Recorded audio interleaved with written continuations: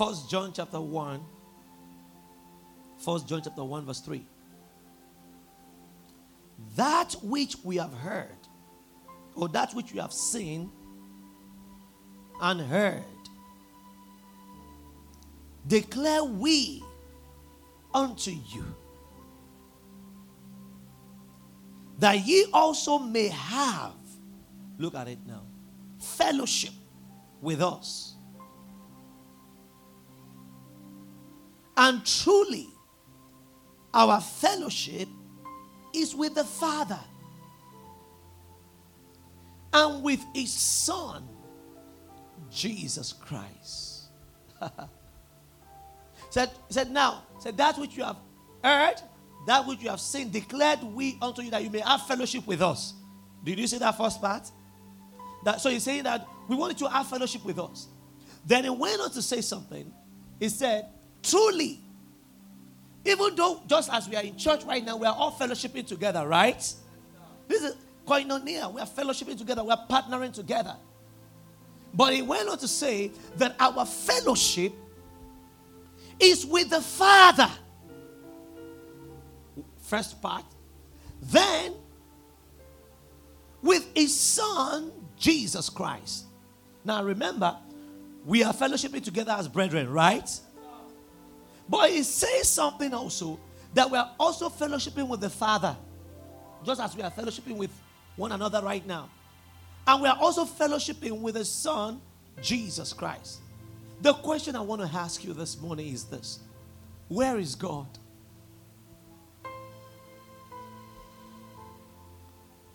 Where is God?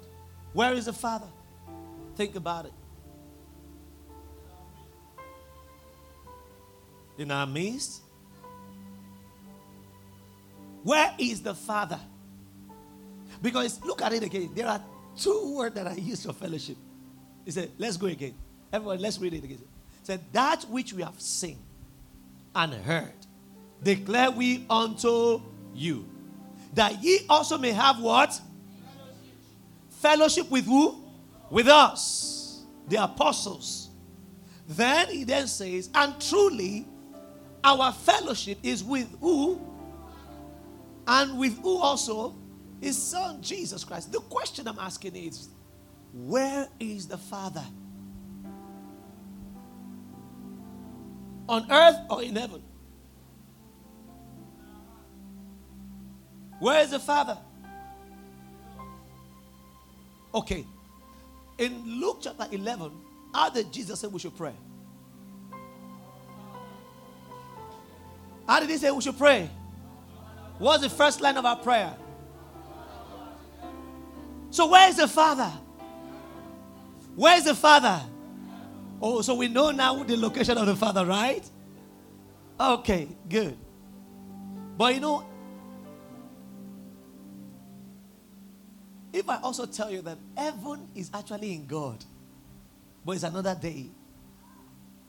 God is not in heaven. Heaven is in God. Because you see, nothing can actually contain God. You know, when we think about heaven, we think about a special location that just, encapsulates God. No. God is more than that. But we are going to deal later with that. But for the sake of this class, God is in heaven, right? Fantastic. Now, where is Jesus? Where is Jesus? You need to have this understanding. Where is Jesus? All right, so some of us are thinking now, Pastor, what are you up to? Where is Jesus?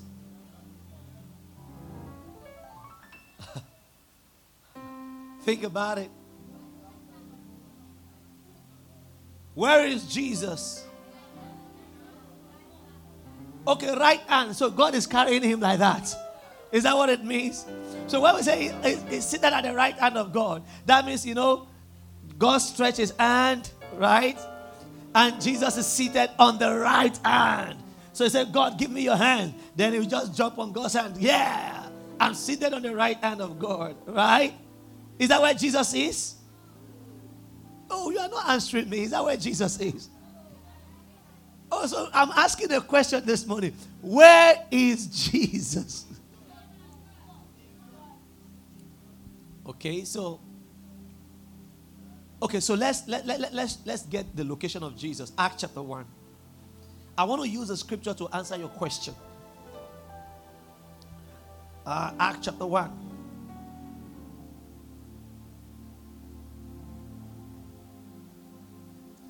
Are you there?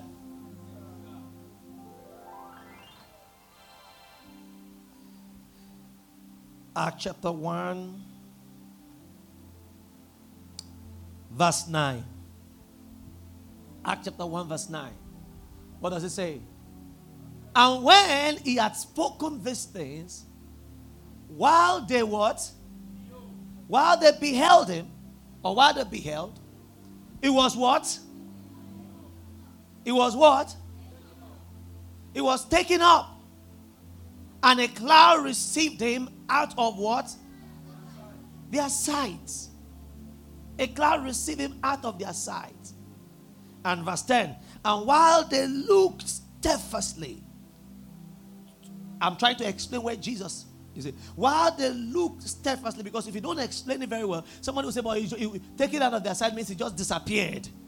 You understand? But the Bible is helping you to have a good picture of what just took place. So while they looked steadfastly towards where? Heaven. Towards where? Heaven. He went where? Up. He went where? Up. Wow. So the question again is, where is Jesus? Oh, you are still not sure. Where is Jesus? Jesus is in heaven, right? Fantastic. Because this is what the scripture have said. Not Pastor John. I'm using the scripture to help to enlighten your mind. So now, go back to 1 John chapter 1 verse 3. So when he then said, our fellowship is with the Father and with his Son Jesus Christ. How do we fellowship with the Father and the Son Jesus Christ? Because we are here on earth and we see that literally the Bible says that Jesus went up and is coming again. Now let me talk about Jesus coming again. You know, people hear about the term rapture and they will say that, okay, Jesus is coming again the second time for us to come. And when Jesus comes the second time, which is rapture, he's not coming for us. We are going to him. It's we that we go to him. The Bible says in Thessalonians, it said, and the dead shall rise up, and they which are alive shall be caught up. So rapture, right? Rapture simply means it's like saying the end of the match. The final whistle had been blown. So Jesus appears in the sky. And every believer, both dead and alive, will be taken up. So the rapture, Jesus' feet is not going to touch ground. There are two comings. The feet of Jesus will not touch ground. He's appearing in the sky, and all of us will go and meet him. You know, that's why I said we are taking it gradually. I'm going to teach on this subject because most Christians don't even know what we believe when it comes to all this. So that second coming of Jesus, you see, the rapture, we are going to meet him. But there is another one that is called the second advent of Christ. It's no rapture. You see, when people talk about judgment day, on the judgment day, you and I are not going to be judged. You know, people think that, Solomon will be here, Taju will be here, Sangi will be here. So sinners and Christians will then queue up on a long line. Then God will say, hey, all right, Solo, how are you? Open the record. Then say, Solo, you are a Christian. You are a Christian. You've done so well. Okay, so you know what? Go to my right hand. So Solo goes. Then Shakiru comes and says, Shakiru, you have served God so well. Go to this. Then Sangir comes. I'm just putting an Indian name. Sangir comes and says, Sangir, look at all the sins you have committed. And Sangir will be there. And the sin will be opening up. You have fornicated. You did this. You did that. You did this. You did that. All right. Now, people think that in heaven, during Judgment Day, God will read out all the sins. All right? God will read out all the sins. God has no time for that. There is only one sin that encapsulates every other sin. There is only one sin. All right? The Bible says, for all have sinned, not for all have sins. There is sin and there is sins in plural. There is only one sin that sends people to hell after the death and the ascension of Jesus. And do you know the name of that sin? Do you know what that sin is? Oh, you don't know what that sin is.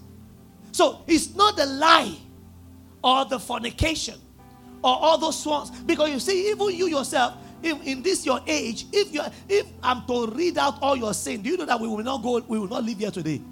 So that means that the whole eternity, how will God do all that? But there is only one sin that brings judgment upon the world, that brings judgment on people, and that is the sin of unbelief.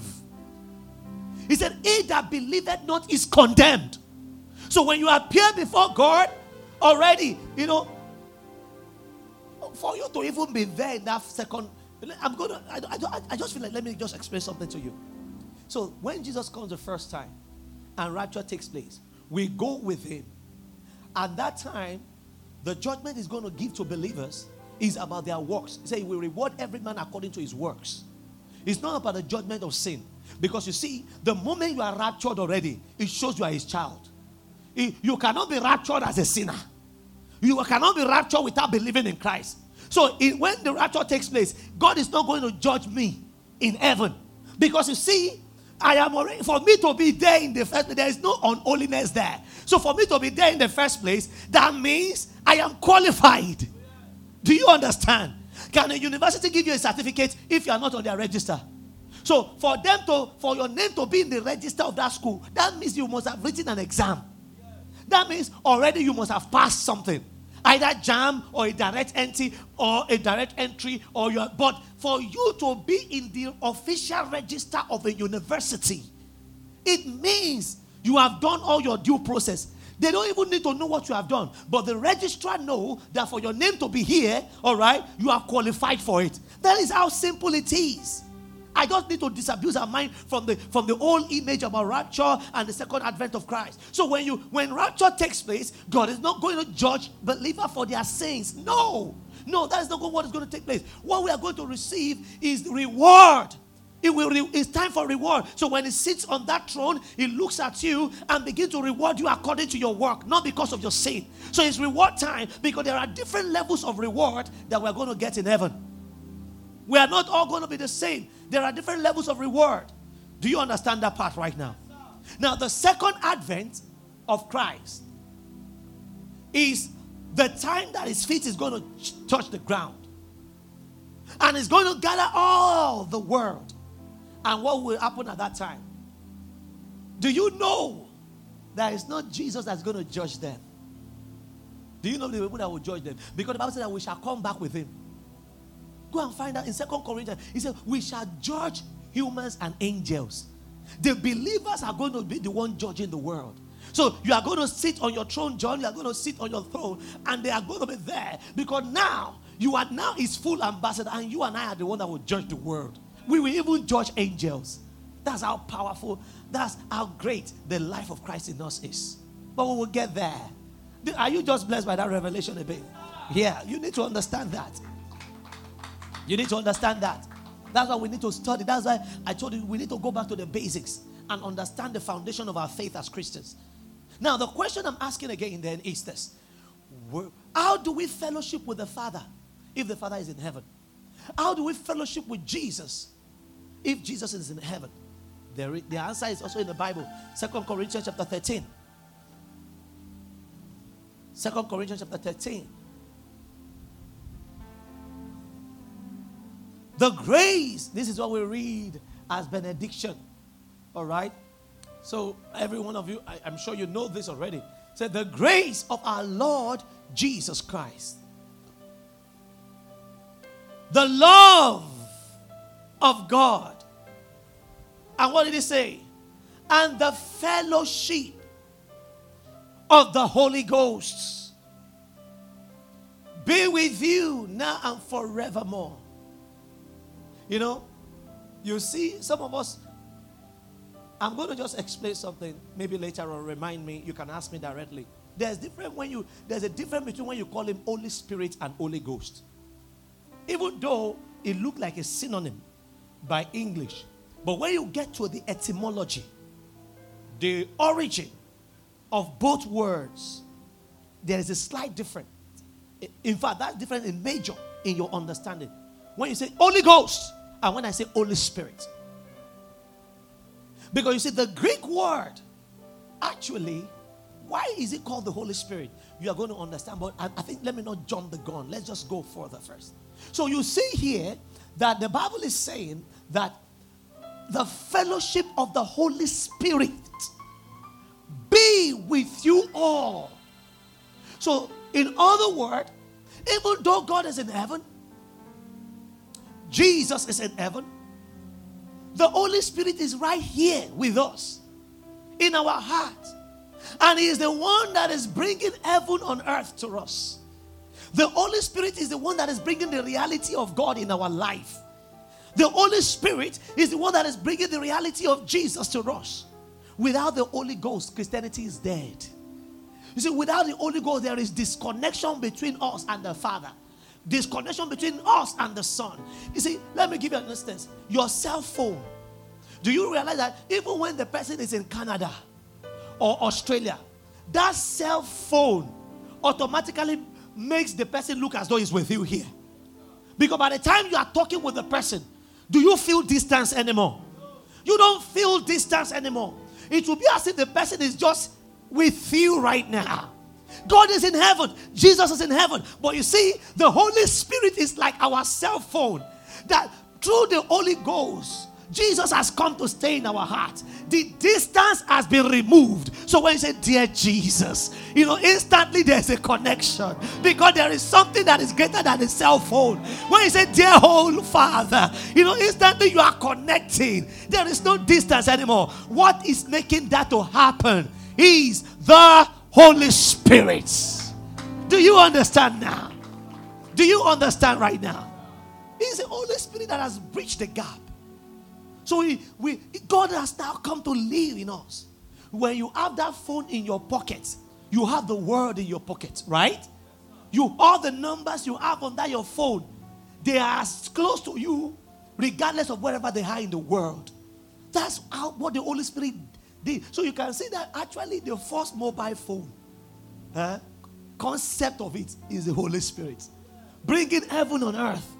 That's what God did for us. That's what God did for us. Before the advent of phone or GSM. The whole essence of phone is to bridge distance. Somebody that you cannot even hear easily. That when you want to, that's the whole concept of phone. That I want to talk to somebody that is far away as though the person is just so near. And the person can feel my pulse. Can talk to me. That's the whole essence of human, all this digital communication. Well, I submit to you, the first digital communication is not the mobile phone or the radio signal. Is the Holy Spirit. God brought heaven to earth. Now we relate to the Father without distance. Wow. What a awesome God. I thought somebody's going to celebrate. Where are my children that loves to connect? I can't feel your pulse. Amen. The question then is, who is the Holy Spirit? Who is the Holy Spirit? I don't want to assume that somebody knows who the Holy Spirit is. Who is the Holy Spirit? Now, this is the mystery of the Trinity. When we say the mystery of the Trinity, you see, those who have a problem with the revelation of the Holy Spirit, they only have one problem. They want a God that they can fully describe and comprehend. Those who have a problem with the doctrine of Trinity, They said, how can you say there is one God in three persons? That is no longer monotheism. That means you have three gods you are worshiping. Say one should be one. But don't you realize that even in the book of Genesis, chapter 2, the Bible says, so shall a man leave his father and his mother and cleave, all right, to his wife. And the two shall become what? One. It's revealing something to you. That the two shall be one. Two entities. But before God, when they come into marriage, God says you are what? One. That is the mystery of Trinity. So we believe in the triune God. We believe in one God. But God in three persons. So we have God, God the Father. We have Jesus, God the Son. We have the Holy Ghost, God the Holy Spirit. Three persons. The triune God. Each of them is distinct. God is not Jesus. Jesus is not the Holy Ghost. They are distinct and yet they are one. They are distinct and yet they are what? One. Is the mystery of the Holy Spirit. Amen, somebody. Now, the challenge some have is that why should we say the Holy Spirit is a person? He has life. It's easy to believe that God is a person. So I want to first prove to you right now that the Holy Spirit is a person. He has a form. He has a nature. Different as a person, because when you check the definition of a person, they said a living human being. Then it's a one that is alive, that has nature, that has a form. All right, is what we call corporeality. A living being without a body. It's corporeality. C-O-R. All right, P. Then reality. It's corporeality. You see, it's a living being, alive with everything, but he has without a body. That's corporeality. Who is the Holy Spirit? Is a person. Now let's go. The first thing I want you to know that all spiritual beings are persons. All spiritual beings are persons. In the book of Genesis, chapter 1, verse 26, the Bible says, let us make man in our image. Let us make mankind in our image. That tells you that there's a relationship. That tells you there's a relationship. When it says, let us make man in our image, it tells you there's a relationship. So, all spiritual beings are persons. John chapter 4 verse 26 says, God is a spirit, and they that worship him must worship him in spirit and in what? Truth.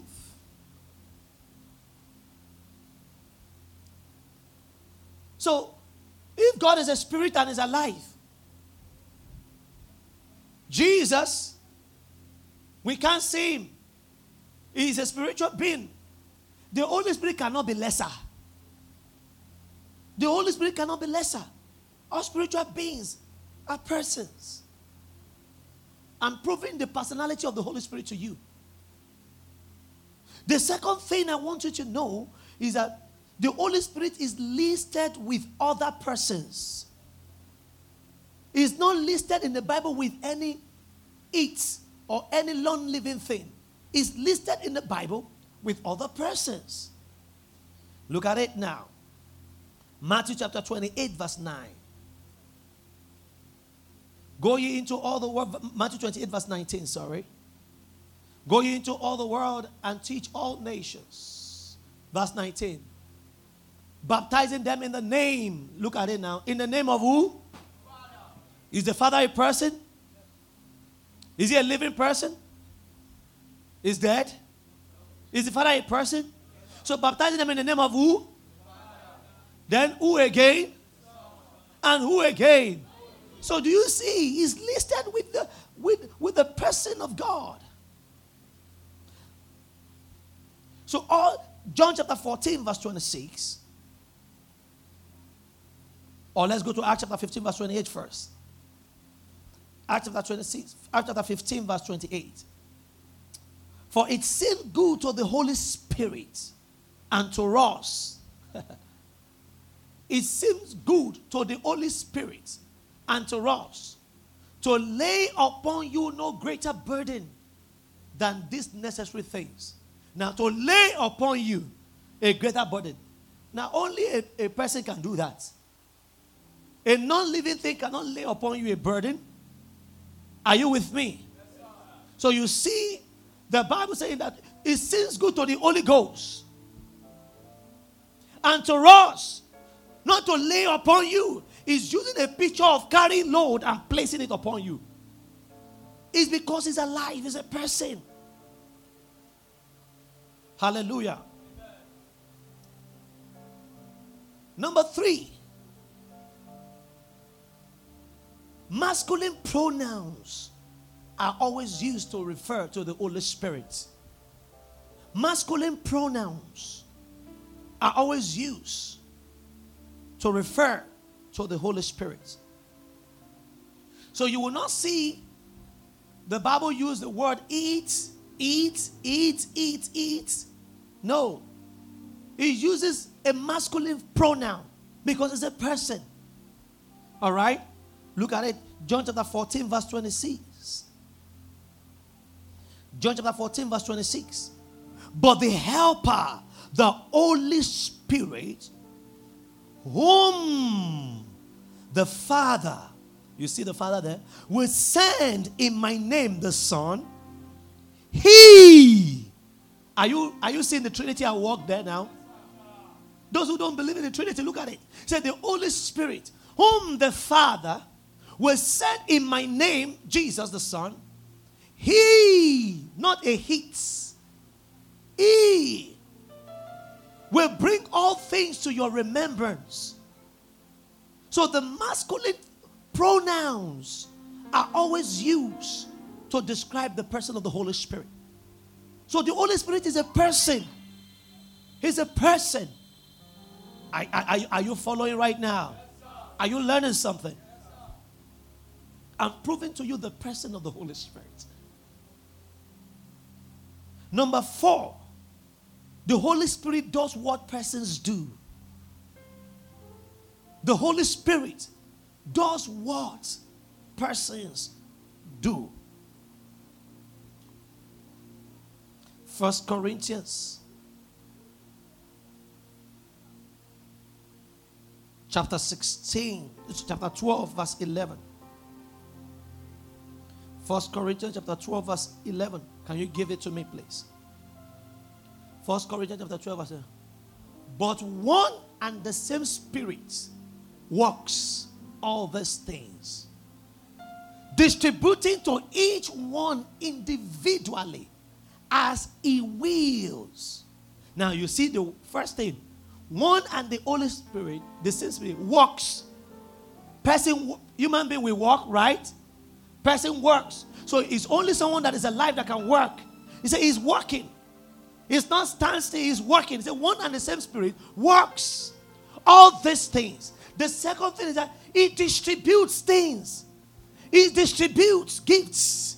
He's distributing gifts. Then the third thing you will see, as he wills, he has a will. So he can decide to give and not to give. He can make decisions. He can make decisions. He tells you he has intellect.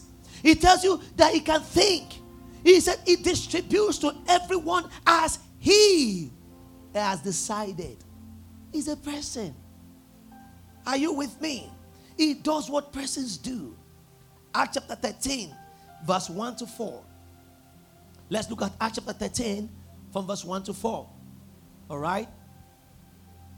Acts 13, 1 to 4. Then as he went out of the temple, one of his disciples said to him, Teacher, Acts chapter 13, I think the person that is there needs to be changed. All right? I want someone that has speed and is very astute. All right? Now in the church that was at Antioch, there was a certain prophet and teachers, Barnabas, Simeon, who was called Niger, Lucius of Cyrene, Manaen, who had been brought up with Herod the Tetrarch, and Saul. Verse 2. As they ministered to the Lord and fasted, watch it, the Holy Spirit said, the Holy Spirit said, now separate to me. Now separate to who? Me.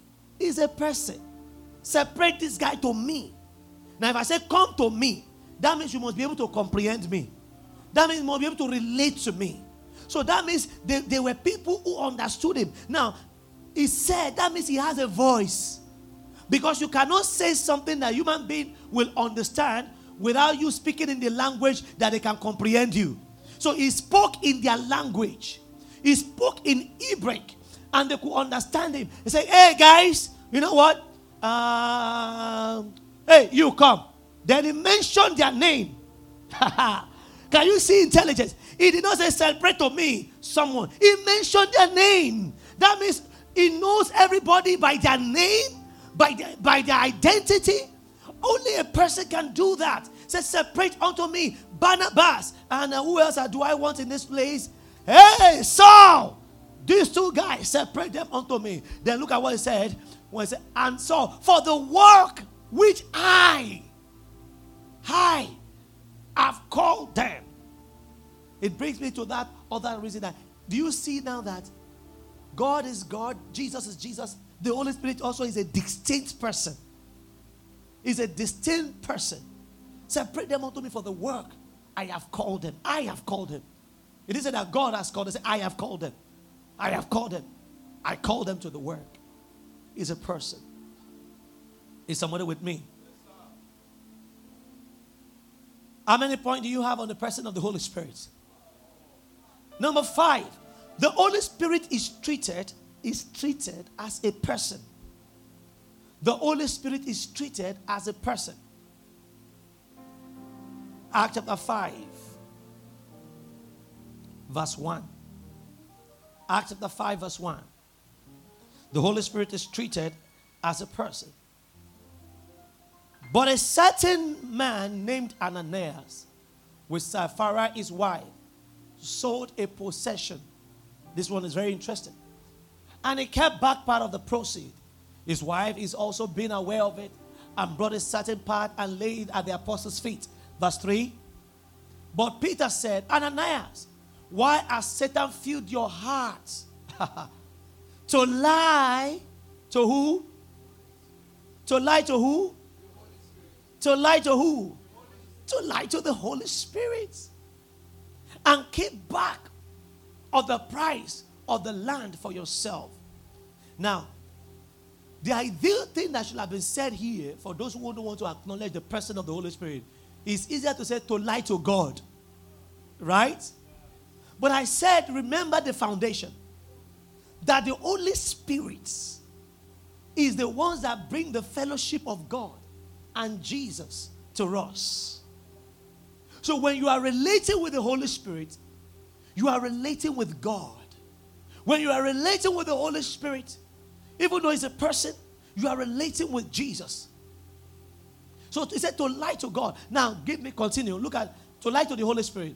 Look at how he then puts it.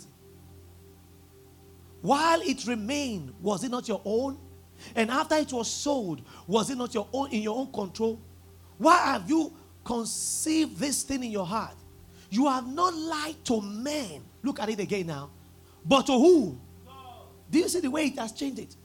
You have not lied. He first said you have lied to the Holy Spirit. Then they now use, in other words, for you to understand the person of the Holy Spirit. That is God himself. He said, you have not lied to men, but to who? To God. To God. Wow. Is somebody still here? Why? Now, I told you something the other time, that there is a difference, really, when you go into details, between when you say Holy Ghost and Holy Spirit. Remember I said that. Why is it called the Holy Spirit? Because you see, most people have a problem. And their problem is that they don't want to, they just think that the Holy Spirit is just a stagnant spirit. It is a spirit without a form. You see, when the English writers, they were going to communicate the word spirit in the Bible, when you say ghosts, for instance, you have limited the personhood of the Holy Spirit. Why? Because a ghost is a being that is not seen. But a ghost is not necessarily everywhere at the same time. Are you following me? Now follow me gently, because I know that something is about to change. This one is a very important thing. The word for spirit in the Bible is from the Greek word pneuma. P-N-E-U-M-A. And do you know what it means? It means wind. Wind. Now, even in the Old Testament, the Hebrew word also is ruach. R-U-A-C-H. Ruach. It means also breath, wind. Now, why is the Holy Spirit called the wind? So if you want, if is actually describing, because they don't have a way of describing this person of the Holy Spirit. So because you see, they can easily describe God, Almighty God. Jesus has a form, and you know God has a form already. What is the form of God? Jesus is the form of God. Jesus said, "If you have seen me, you have seen the Father." So the form of God is Jesus. Everything he said, "You have seen me, you are still asking for God." Hey, when you have seen me, you have seen God. In other words, the Bible says that we are created in the image of God. So in other words, the form of God is who we are seeing in this room right now. So when you are looking for God, just look for a human being. I said, no, it tells you the form of God. Because he was standing with them physically. Of course, Jesus also has a physical personality, because he came to this world. But what about the Holy Spirit? So, the Bible scholars, when God began to communicate the truth about the Holy Spirit, and they hear the word wind. Of course, the Holy Spirit is not wind, but what is in their mind, or what was in their mind, is that they were communicating the attribute of the wind to describe the person of the Holy Spirit. When you understand the attribute of wind, then you understand why he is called the Holy Spirit. Because you see, you can capture the air, you can trap air, but you cannot stop the wind. The wind is unstoppable. Number two, the wind moves. The wind moves. So in other words, they are saying that, well, even though we don't know, we cannot see him physically, but we know that he also moves. He moves. So that's why they say the wind. Number three, you can, even though you cannot see the wind, you can feel its impacts. You can feel the impact of the wind. You know, when the wind is blowing right now in this place, you cannot see it, but you know it's here. You can feel the wind. So you cannot see the Holy Spirit physically, but you can see his activities in your life. You can see it. You can see it. Number four is that the wind is omniscience.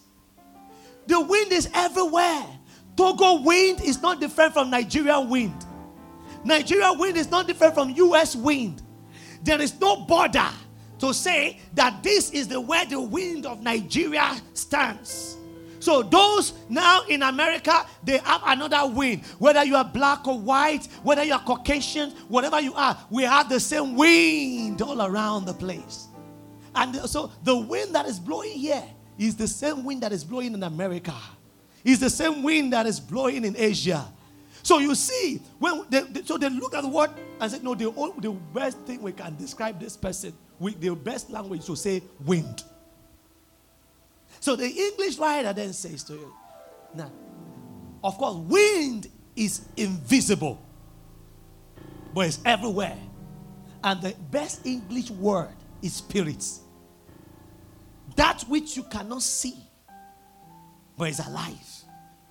That which you cannot see, but is active. That which you cannot see, but moves. Can't you see that the wind can blow things down? It can destroy. It can carry things. That which you cannot see. Even the current. Do you know that the current of the water sometimes is determined by the wind? So this is why you then see that Jesus said, the words that I speak unto you, they are spirits. He's not saying it's the Holy Spirit. He was using the attribute of the wind to describe the nature of his word at that time. The words that I speak to you, they are spirit and they are life. So when I say the Holy Spirit, the Holy Spirit, the Holy Wind is different from the human wind. This one is a special wind. Is omniscient. Is omnipresent. Is all powerful. And do you know what Jesus called the Holy Spirit? Jesus called him Father. Even Jesus called him Father. You see, you know what that means? Is Jesus said, the works that I do, the Father that is at work in me, the Father that is at work in me, doeth the works. He didn't say my Father which is in heaven doeth the work. He said the Father that is at work in me. He was referring to the Holy Spirit. Hallelujah, somebody.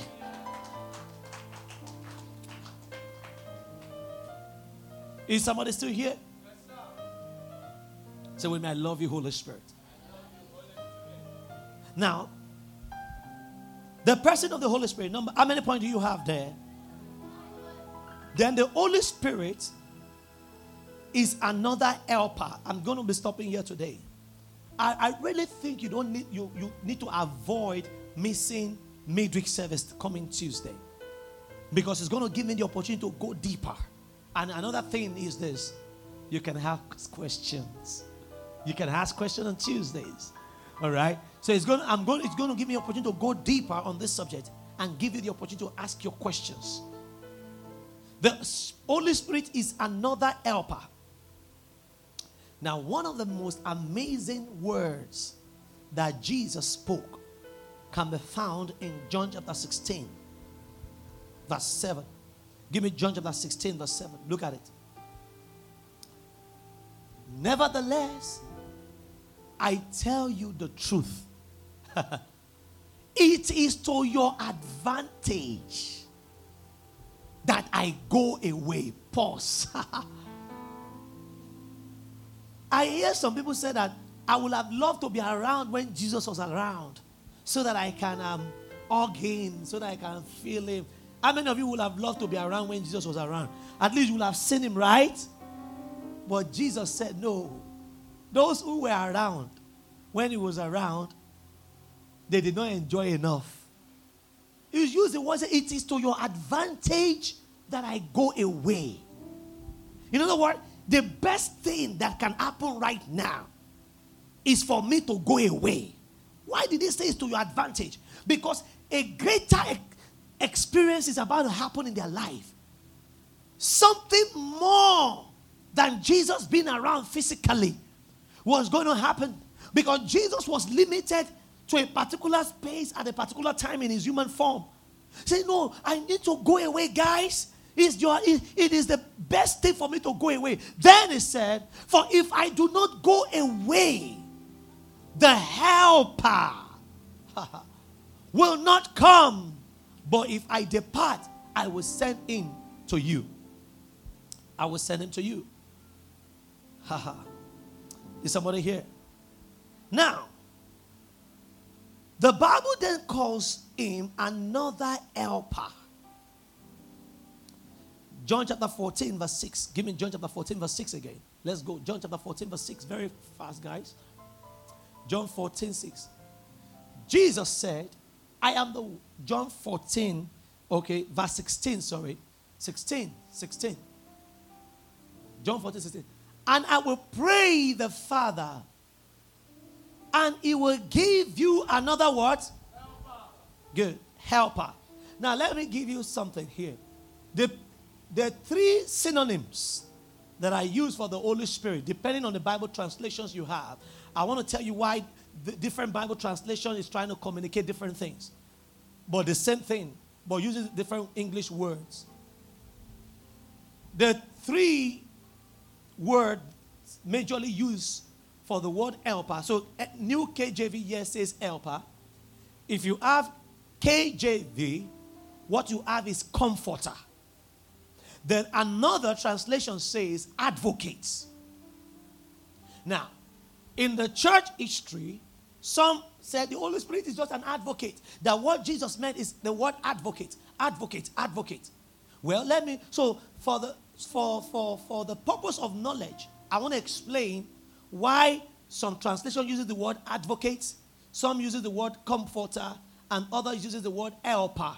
But summary, okay, thank you. Oh, clap for the media guy. Whoever is there. That's what I want. So you can see now, this was saying, and I will ask the Father, and he will give you another advocate to be with you forever. Give me KJV now. Give me KJV now. KJV says, and I will pray the Father, and he shall give you another what? Comforter. So what are they saying here? You need to understand. Now, the Greek word that is used, that all of them began to pick the meaning from, is the word Parakletos. Parakletos. Parakletos. Parakletos. And the word Parakletos is two words. Para. Then kletos. Para means to call or to be on one side. So it's there. Kletos means to summon. You know the word? So we say parakletos. Then I'm saying, I'm summoning you. Or you are being summoned. Or you are being called to be on my side. So let me give you an instance. So when there is an election or there's a voting, those who are siding with a candidate, they don't need to physically be behind him. But by the fact that you have aligned yourself with that candidate, that's parakletos. You are not just aligned with him. You are aligned there. You remember you want to vote. Voting is coming. So parakletos is not just called to one side. No. What that Greek word is saying is that when I say where are the parakletos of Peter Obi, or parakletos of Atiku, or parakletos of who? Tinubu, the president-elect. All right? What I'm saying is that where are those who have been called to his side? Where are his supporter? Is that not what I'm saying? You cannot be the parakletos of Tinubu, for instance, and vote against him. Are you understanding that word now? You can't be a parakletos of Peter Obi, and when you are there, you are voting against him. No, you are not. You are not as parakletos. Because parakletos means someone that is called to your side, who is your friend, who is supporting you. Now, when the word, do you know the word comforter was actually not in English? The first time you hear the word comforter was when Wycliffe, as sometime in AD 1830, all right, looked at the word, the Greek word, and looked at it, okay, what else, what will I use? So the first word that was actually used for the Holy Spirit was the word comforter. So that is why you see Revised Standard Version older translation like KJV, they stayed with that word comforter. So I decided to investigate. Why will this use comforter? Why will this use advocate? Why will this one use helper? The word helper is very related. Then I did my research. And do you know what I found? The word comforter has two major origins. One is the French and the other is the Latin word. So comforteur and comforter. You know, I'm not Latin, so I might not pronounce it very well. But I just want you to understand something. Now, the French word, comforter, is actually where we derive the English meaning, which is like someone who consoles you. Someone who comes to stand by the side of someone who is grieving.